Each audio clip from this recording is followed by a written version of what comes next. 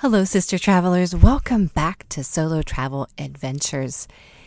I'd like to talk today about an issue that many have asked me, and I actually stumbled upon. I did some travel this past weekend, and it was just a weekend trip, so I just took a backpack of my items to carry on, right? So the issue often becomes, and the question is, the whole idea around liquids and having a limited amount of ounces or milliliters able to be brought in a carry-on, right? So there's some, concern, especially as women, we seem to have a lot more products that might be liquid-based, that might be a little harder to get in what the requirements are for how many liquids or how much can you carry on. Now you can, of course, check your bag with, as many liquids as you deem necessary. So if you tend to have, maybe you're going on an extended trip and you do need to carry more products, or you have, just needing that stuff, right? We'll get to what those items are. Then you may want to consider checking your bag. But let's first talk about what are defined as liquids that are, they're kind of categorizing when you're looking at how much can you carry on. So liquids are not just like actual liquids, such as we know water is not allowed, or it can be, it's not allowed through TSA, but liquids like that. Aerosols, gels are included in that, creams, and paste. So there is kind of a rule about how much. Every place that I looked into, the U.S., the EU, and Australia, all those places in general, right? They want it all in a clear plastic container, all the liquids together if you're doing just a carry-on, okay? And those liquids, so we have TSA does a 3-1-1 kind of ratio to help you remember. So 3 is actually 3.4 ounces or 100 milliliters in a 1 quart, so that's the 1 quart plastic container for one person, per person, right? So that's the 3-1-1 sort of acronym to help you remember how much you're able to take. So you get a quart size Ziploc bag and, you're able to fill that. But there are, of course, some limitations of that as well. Obviously, each container no container may hold more than 100 milliliters. So you can get some small little, containers to pack your stuff and put it in smaller containers, because they're not counting how many liquids are in each container. So maybe you have one 3.4 ounce container, right? But maybe it's only half full. They're still going to count it as a 3.4 ounces, even though your container might be hardly full. So you cannot take containers that are larger than that size, even if they are only partially filled. So consider that when you're putting your items together. So as a woman, some of these items include shampoo and conditioner, of course, maybe some hair gel, mousse, or hairspray. If you use any kind of hair product, we have to consider that. Body wash, body lotion, toothpaste is included because it's a paste. It might even be toothpaste gel, right? So that's included. Mouthwash, sunscreen, perfume, of course, any kind of cream or liquid cosmetics. So if you do a liquid foundation, that is actually counted in those ounces. Oils, if you have a liquid deodorant or an aerosol spray deodorant, that's going to be counted as well. And mascara. Now that one I had forgotten about. And so that is considered in those ounces of allowable liquids.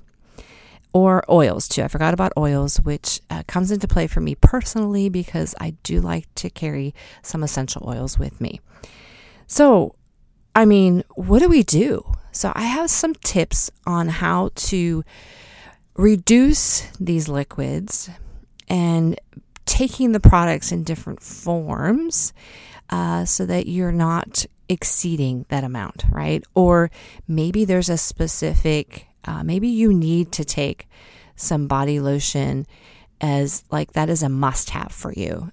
And that means you probably have less available liquid space for other items. So let's start with, first of all, the most widely liquid item that we think about when we travel is shampoo/conditioner. So what can you do to reduce the liquids in that? You could, one thing that I do is I use a bar shampoo. So it's like a solid bar of soap, but it's specifically shampoo for the hair. They have them in conditioners as well. Now these, you can get some of these in like little travel sizes. I would recommend testing out, make sure it, works well for your hair type, because there are several different ones out there. That would be one way to reduce liquids in that category. You could also, if you're not picky about what kind of shampoo or conditioner that you use, you could use the hotel. If you're staying at a hotel, you could use what they provide for you. That's always an option, right? Then you don't have to worry about carrying that stuff. Okay, let's move on to hair gel, mousse, or hairspray. In general, I would say if you could get away with not using any of that, I do on occasion need to put a little hair gel. I have curly hair, and so I have one of those really tiny little round containers that I put, a finger or two of amount in there that usually will last me a week. A lot of times I can just add some water and kind of extend my hair, curliness, and even the extending of that gel for myself. So that's an option. It may or may not be something to get around. As most people say, you can likely buy a lot of this stuff once you get to your destination, like little tiny travel items, or go to a grocery store or a drugstore and find them as well. Toothpaste. This one, we all want to carry some toothpaste, but I started using powdered toothpaste and also the solid toothpaste called Bites. Now, Bites are just these tiny little, they look like tablets, and they are great to travel with. And if you are either from Australia or you're traveling to Australia, one difference with what they kind of regulate in what you can carry on, they actually consider powders in some of those limitations. So to maybe avoid that, you could go with the Bites. Those are Bites. You can look them up online, and they sell toothpaste. That's what they are, toothpaste. And that's a great way to reduce the liquids in that category, right? So then we move to body lotion. This is sometimes a necessity for some people because maybe they tend to have dry skin. Again, it could be something you either use what's provided at the hotel. You could purchase something there, or what I've seen, and unfortunately I've only seen them as small as 2 ounces of travel body lotion. Now, 2 ounces takes up quite a bit of your 3.4 ounces of your total liquids you're allowed. So, if that's a deal breaker, then go ahead and take it and minimize in those other areas I'm talking about here so that you could take that. Mouthwash, I would just nix that. That is a pure liquid. And again, many hotels actually provide that, or you could buy a little sample, right? Cosmetics can be a little iffy. Most of my stuff is powdered, but if you do have a liquid foundation, you may want to consider looking into a powdered version of that for travel. I also recently, when I traveled, I had to not take, I have a liquid under eye. I had to not take that because I didn't want to exceed my liquid allowance. Now, if you're, again, as I mentioned, Australia does look at powders. So those are, you can look at the list. There's two. There's inorganic and organic powdered. So they have some restrictions there. You want to look that up. I think cosmetics might be fine, but again, looking at the liquids, you might want to go more to powder so that you don't have to worry about that.